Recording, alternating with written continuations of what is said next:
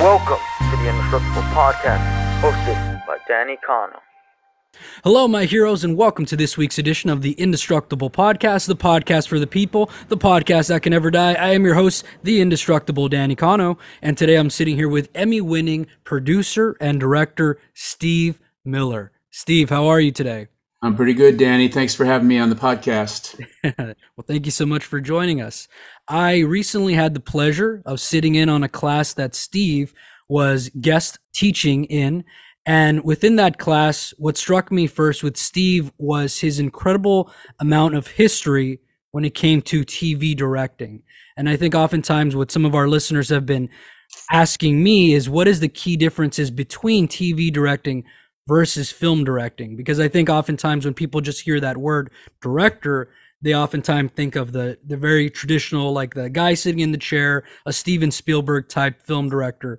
But what I love to touch upon, Steve, on the show is people that are working in the field, but outside of the typical norms that we've kind of, as a society, predispositioned in our minds with what that may be. So just tell us a little bit about yourself, Steve. Give us a little bit of a background on yourself. Like, did you always know you had the soul of a storyteller inside of you, or talk to us about that? You know, I first became, even before high school, I became interested in media. When I was a kid, I loved disc jockeys. I loved popular music, and I had a record player. Some of you might even know what that is, kind of like the predecessor to a CD player. And I had a tape recorder, and I would make my own DJ shows on my tape recorder. I even won the top 10 45 records from my favorite radio station. My mom had to drive me over, and we picked up the records. So I was really into media. When I was in high school, they opened up the thing that they called information retrieval, which was a television studio. And the whole idea was they were going to have a library of lectures, and they'd be able to play them out to classrooms. And as part of that, they had a little TV studio with, I think, 3 cameras and a switcher and audio and the whole thing. And that's really where I learned all the jobs for the first time, being a camera operator, being a switcher operator, being an audio mixer. It was a great experience. And really, I spent all of my free time in there in school. When I didn't have to be somewhere else, I was there. For some reason, they even gave me a key to that studio. And my friends and I would sneak onto campus, the high school campus, on the weekends, and we would make our own dance shows. So it was pretty cool. And so when it came time to go to college, I looked at various colleges. I decided to go to USC. USC had a really wonderful reputation, and it still does. And I was going to be a double major with broadcasting and with electrical engineering, which I was also interested in. And I started that for the first semester or two, and it was just impossible. It was impossible to do both. And I was much more interested in broadcasting. So I dropped the electrical engineering, and I majored in what they called back then telecommunication, which was supposed to be radio and television broadcasting. So bad thing and good thing. The bad thing was, in my classes at USC in 4 years, I learned nothing about broadcasting. No projects, no shooting, no cameras, no microphones, no production, none of that. Wow. I actually thought about suing them for fraud when I graduated. But the good side is, being in Los Angeles, I got jobs. The whole time I was in school, I got a lot of jobs. I started on the radio station there at USC, which was a full power radio station. And at that time, it was completely student run. And actually, I have a pretty good story about how I broke into being on the radio station. I was sort of on a waiting list, and I was kind of willing to do anything. And very early in my first semester at college, we went up to Berkeley for a football game. We got there really early, and we're sitting in the stands. Nothing was happening. And I thought, well, I'll just sneak into the press box and see if there's anything interesting happening in the press box. So I did. I walked right in. There was no security. And right off the bat, I recognized this kid who was probably a junior at USC, who I knew was the sports announcer for KUSC Radio. I went up and I introduced myself to him. I said, I'm Steve Miller, and I'm trying to get a job at the radio station. He had this enormous mic mixer with him, just a big box with these 4 big knobs on it. He pointed at it and he said, do you know how to work this? I said, yeah, I do. I knew it from high school. He said, okay, you're going to be my engineer today. He said, my crew didn't show up. Then he said, do you know how to do color commentary on football? I said, no way. Yeah. He said, do you know how to do statistics? I said, no. He said, you're going to do that too.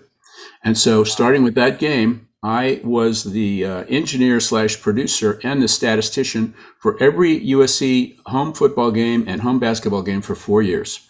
And as an engineer and producer, I think I was pretty good and I learned a lot. But as a statistician, I was terrible. And my stats were terrible, but that's the way it was. And it was a really good experience. It probably helped me get a summer internship that I had at KNX News Radio, where I worked in the newsroom. So that was a cool thing. And then I applied for an internship with the Television Academy, and I got one. And by the way, the Television Academy still gives these internships today. They're very hard to get, but they're really, really good. They're in lots and lots of fields of media. And I'm now a judge for the Television Academy internships, and I encourage my students to apply for them. So my internship was on a morning show at Channel 7 here in Los Angeles, 5 mornings a week. I think it was 9 to 10 a.m. And my original job was to be a PA. And, you know, lots and lots of people get their first jobs as a PA, even unpaid, paid, unpaid. Right. Yeah. And the deal now is, according to the law, at least in California, if you get an internship, it either has to be paid or you have to get college credit. Exactly. Yeah. Sometimes people go under the screen, you know, on that stuff, but that's the law. But my internship was unpaid and I didn't get college credit. It was 6 weeks as a PA. And people sort of think they might know what a PA is. It's production assistant. And but it can mean a lot of different things. And I tell my students, look, if you ever get the opportunity to be a production assistant, be sure you know what that means. Be sure they know what they expect, because it means different things at different places. And in my case, it meant, you know, hanging out and being in the studio every day, being in the office every day for the production meetings, mostly listening, mostly watching. But they started to give me the opportunity to write scripts for the show. And what is a script on an interview show? I mean, it's just a celebrity talk show. Well, a script on that kind of a show is an introduction to the guest and a list of questions that you think would be interesting. And so I started writing those. And at the end of my 6-week internship, I was writing half of the scripts for the show every day. So they hired me. And after I went back to college, they hired me back again. That was a really good experience. The other thing that I did while I was there is I would get there an hour and a half early to Channel 7 in Hollywood and sit in the control room and watch them do the morning news. Oh my gosh, that was so valuable. Just to watch the producer and the director and see how the whole team worked together. I mean, that's what I ended up doing for my whole career. So it was a wonderful experience at Channel 7 and having that internship. And that's those two things, the radio station and the morning show internship, that's really how I got started. I love all that, Steve, because to me, what that shows me is you just had that innate sense of curiosity when it came to your creativity. I love your path because it was predicated on you taking the initiative to go ahead and start to set the ball in motion, so to speak. I love that story that you told about being a DJ and being younger and like putting together your own shows. To me, that shows initiative that if somebody truly wants to get into whatever industry it may be, they need to take those first couple steps, which may seem to be the most frightening, but in the long term, that'll give you the basic steps that you need in the beginning to further down the line continue to do so at a much higher scale. Like you said, when you kind of worked your way into USC to work in the sports department. I love that story.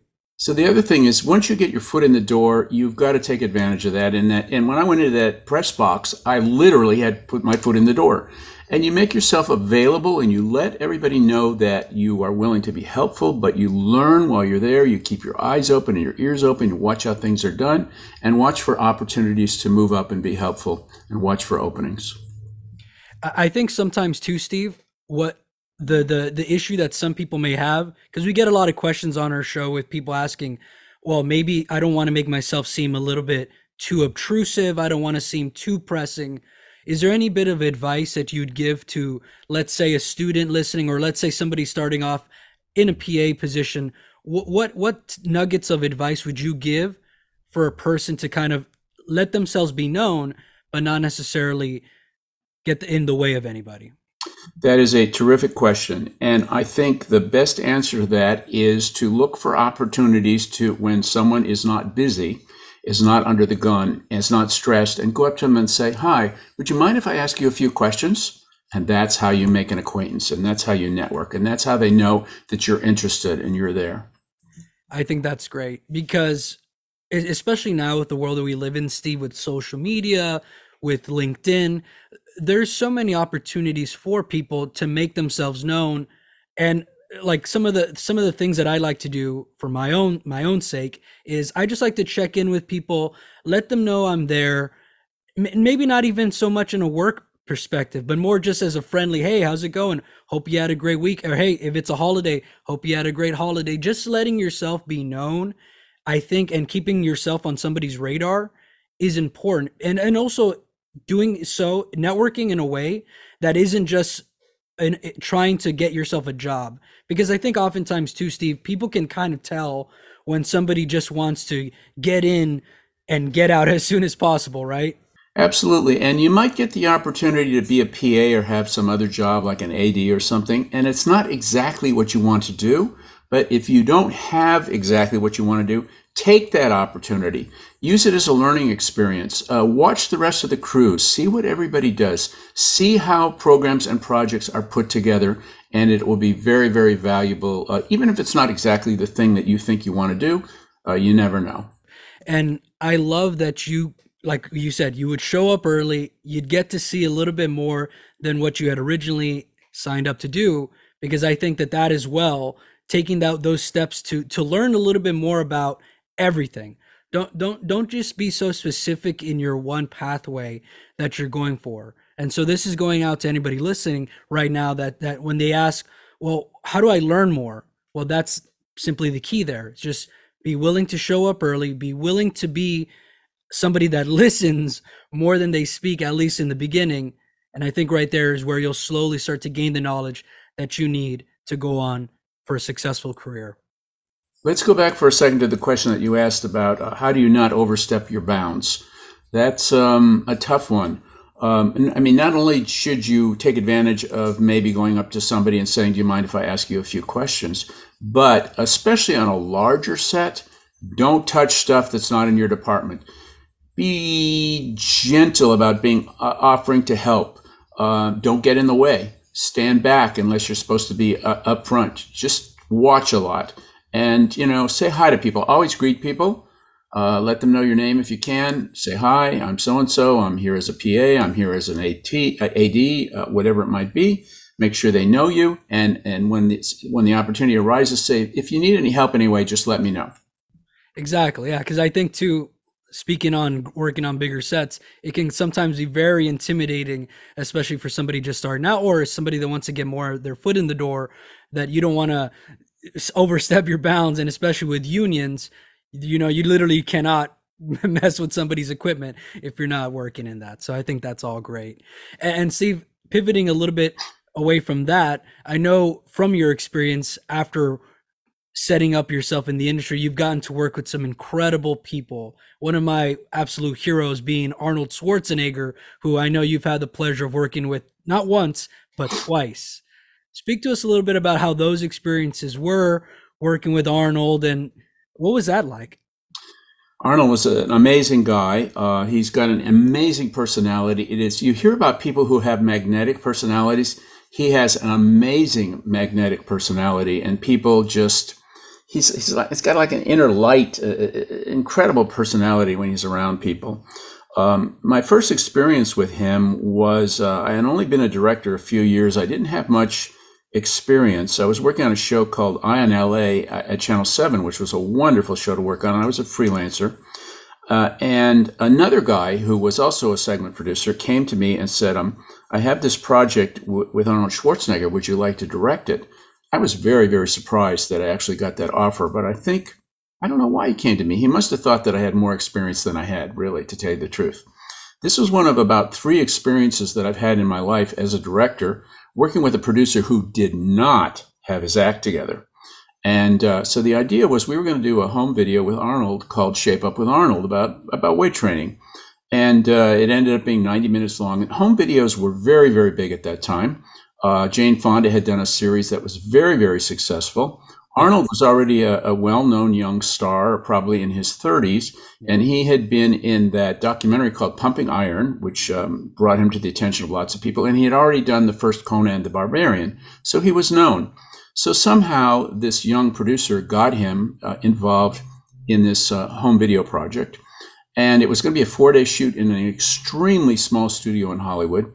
And I said to the producer, think about signing a DGA contract because you'll get better people and we'll be able to get a good AD and a good stage manager. And he did. They signed a DGA contract, which was also very surprising to me, but they did. Well, we went into this shoot, this 4-day shoot, got there on day one, and there was no plan. There was no plan of what we were going to do. So Arnold and I went into a corner with a lined pad of paper, and we spent 45 minutes doing 3 outlines. One was beginning weight training for men, then there was beginning weight training for women, and there was advanced weight training. We had this whole outline. And the producer's whole plan was we were going to shoot this as if it were live. There were going to be no stops. That's called live to tape. And even though we don't use tape anymore, the expression live to tape is still used all the time. This means you start shooting and you don't stop until you're all the way through. You try never to stop. So that was the idea. Well, we started shooting this with Arnold, and I got to tell you, this whole live to tape business never lasted more than about 45 seconds before he would stop and go, what should I do next? So altogether, it was not a great experience. And it ended up, we had to do 2 or 3 days of editing, which was not in the budget, was not planned. The producer was very unhappy. Whoever had funded this was very unhappy. And the other thing that I always thought was strange about this project was it was not marketed well. This was a time when health clubs were very, very big. Health magazines were very, very big. Bodybuilding magazines were very, very big. And this should have been easy to market. Perhaps somebody was taking this as a tax write-off. I don't know. But I never saw it in a magazine. I never saw it in a health club. It never gained any traction, which was very unfortunate. So that was my first experience with Arnold, and it was a good experience, except for the producer, which they had no plan. So now, fast forward many years, and he became the governor of California, which was kind of surprising. I really think he was elected on his name value. And I was producing a show called LA Roundtable. It was a serious talk show that won an Emmy as a best talk and interview show in Los Angeles. And Arnold was the governor, and I wanted him on the show. Even though the typical format of the show was 4 people around a very large round table talking about serious things, I wanted him on the show. And I started hounding his office, which is what you have to do when you want a really important guest. And when you get a big guest for a show, it's called a get. It's literally called a get. And this was a good, they finally agreed that he would come and be on the show at a certain date and time. And it was a great get. And we would do 3 shows in a day and finish at 1 o'clock typically. So we would do like a 9 o'clock show and then a 10:30 show and then maybe a 12 o'clock show. And Arnold was scheduled for the later show. I think he was scheduled to come in at 1 o'clock. And we were going to take a lunch break before that. We were going to have to reset the whole set because it wasn't going to be this big round table. It was going to be 2 really nice chairs. It was going to be a one-on-one interview. And around 11:30-ish, we were shooting the second show. Right in the middle of it, my cell phone rang, and I answered it. And this lady said, "Hi, this is the governor's secretary. Do you still want him to come today?" I said, "Yes." She said, "Okay, he'll be there in an hour." I said, "What?" "He's not due for like 2.5 hours." And here's what she said to me. "Do you want him or don't you?" Wow. Yeah. So I said, okay. And we finished shooting the show we were shooting, which is another 15 or 20 minutes. And I said to the crew, here's what's happening. We're not going to have a lunch break. I need you guys to reset the stage. I need it ready in an hour. And I went out to Subway and bought 19 sandwiches, brought them back for the crew. And his security people showed up, and they were all the kind of guys, that talk into their sleeves, with the little microphones in their sleeves. And it was the strangest thing. They did a countdown. They said, the governor will be coming in 10, 9, 8, 7, 6, 5, 4, 3, 2, 1. And the door opened and he walked in. Wow. Countdown. So we did the interview and, it went well. He was, as I said, very, very magnetic. Everybody was just drawn to him. And afterwards, the crew and I and Schwarzenegger stood on the set to take some souvenir photos. And while we were doing that, I said to him, "Hey, remember that home video we did, Shape Up with Arnold? Do you ever watch it anymore?" And he said, I'm going to try to do his accent. He said, "Oh, yes, we watch it every night." I love that. Because that just shows his sense of humor, And yeah. And I'm sure he did remember working with you. And I love that you were able to keep that connection after all that time, He probably tried to forget it. But yeah, I love that story, Steve, because that's just another instance right there of you putting in the extra bit of work that wasn't shown to you ahead of time, and you figured out a way to get through all the muck and mire there.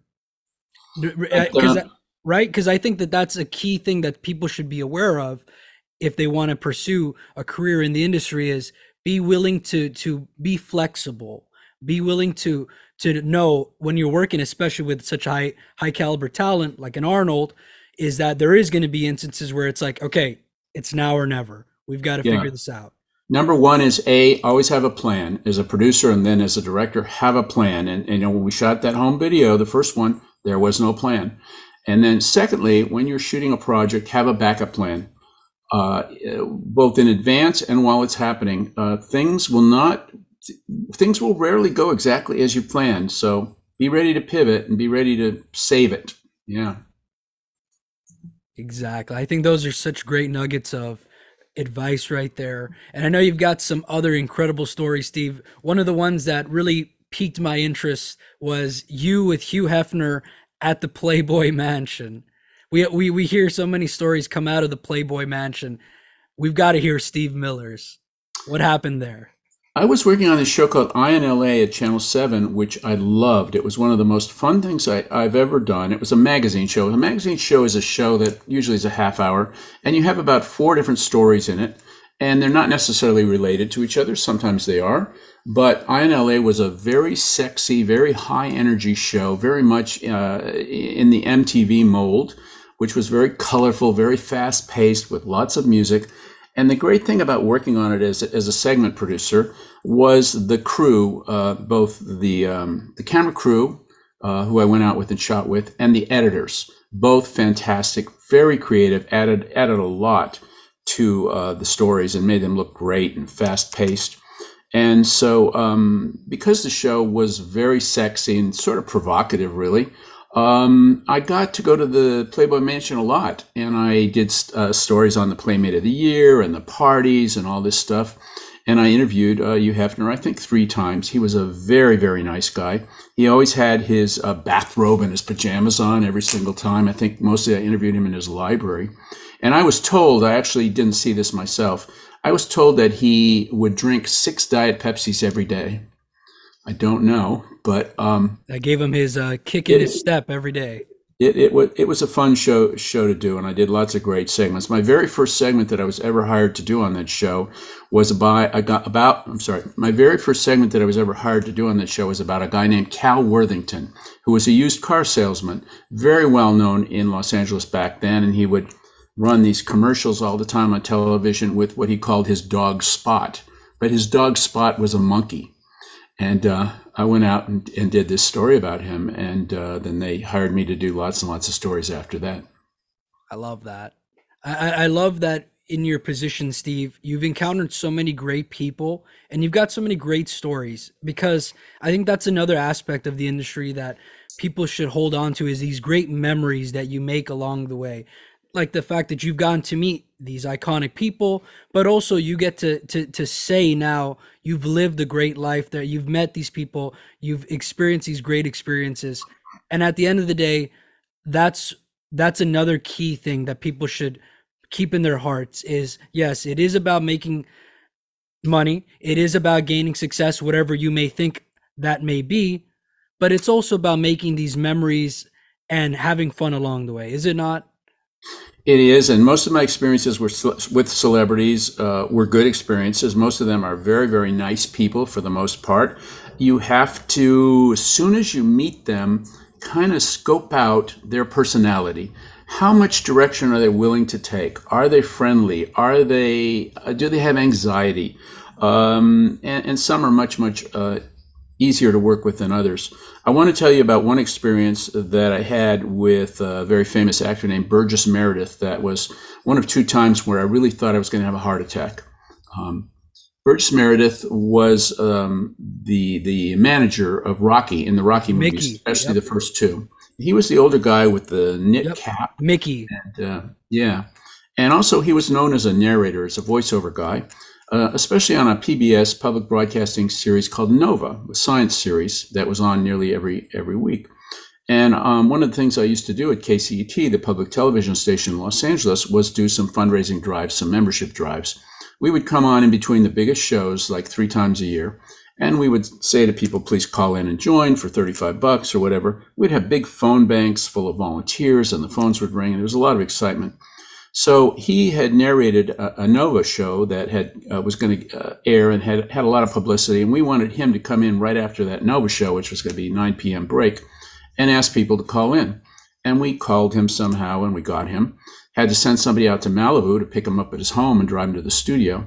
And he came into the studio about 15 or 20 minutes before the break. And I thought he had had a stroke right off the bat.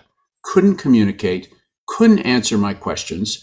I wanted him to rehearse his little script off the teleprompter, and we tried, and it was not successful. We were about to go on the air live, and I thought, well, either Burgess Meredith or I are going to die right now because this is just going to be horrible. And we came on, and the stage manager cued him, and it was like an alien transformation. I don't think I've ever seen anything like it again. He stood up straight, he smiled, he looked into the camera, and he read that script. The telephones went crazy. People called in. It lasted 10 or 15 minutes. It ended. We went to the next show and he curled up again and he said, please take me home. Wow. It almost reminds me of stories that I hear from older rock stars, guys like Ozzy Osbourne. Like you hear these stories of these guys that when they show up, they almost seem so aloof. You don't even think they're going to be able to perform. And then once the light goes on, something inside of them, there's still that spark, especially with somebody like Burgess, who was a legend, that he did such great work on shows like Twilight Zone even. And he even knew that no matter what, he may be crunched over, he may be out of it, but when those lights go on, he knew he had to perform. And what was your perspective seeing that firsthand? Like afterwards, what did you think of the whole situation after? Well, first of all, I was very scared. I was shaking. I'm glad that I don't think anything like that ever happened again after that. I don't think there was any way to avoid it. There was no publicist involved. Sometimes a publicist can help you, especially if they're being truthful and letting you know what the situation is. But in that case, there was no publicist involved. By the way, because of working at KCET and working on those fundraising things, I had an amazing Rolodex of celebrity contacts, which I still have. Although most of these people are pretty much aging by now, but I had home phone numbers and home addresses and contacts. And that's something that I recommend to everybody in production, not just celebrities, but everybody you work with on a set, everybody who hires you. Keep their number. Put it in your cell phone or wherever you keep contacts. Keep everything about them. Keep their cell phone number. Keep who they are as part of your contact, and keep their email address. And when I say keep who they are as part of your contact, if somebody is a cinematographer or a director or a producer or an AD, write that down as part of your contact so that if you can't remember their name, but you remember there was an associate producer, you can search for that and find it. I love that. And that's something I absolutely 100% back. That always remember people, because like you stated, even if you may not need them now, you may not need them in a year. But who knows, 5 years down the line, when you're looking for a cinematographer last minute, hey, I've got this phone number of this person. And now all of a sudden, you've got the person on the job. And then just as we wind down here, Steve, I love to ask these types of questions because we get so many different answers. But if all the stars were aligned and if you could choose your dream project, your dream talent to work with, what would that look like? I would love to direct and shoot more music and more concerts. I've done a few. The biggest one was probably Demi Lovato in the middle of Hollywood Boulevard, on a stage in the middle of Hollywood Boulevard. It was fun to do, no rehearsal. And I love music. I love listening to music. I love singing along to music. I'm in a band. And so, yeah, I'd love to shoot more music. Well, Steve, I just want to say thank you so much for your time. Thank you for these amazing stories. I know we could keep on going and having much, much more awesome tales to tell, but that'll be for other times. But Steve, just thank you so much once again. It was a pleasure learning from you in class. It was a pleasure learning from you right here. And hopefully down the line, we'll be able to collab on something as well. You're always welcome on the show anytime, Steve. Thanks a million, Danny.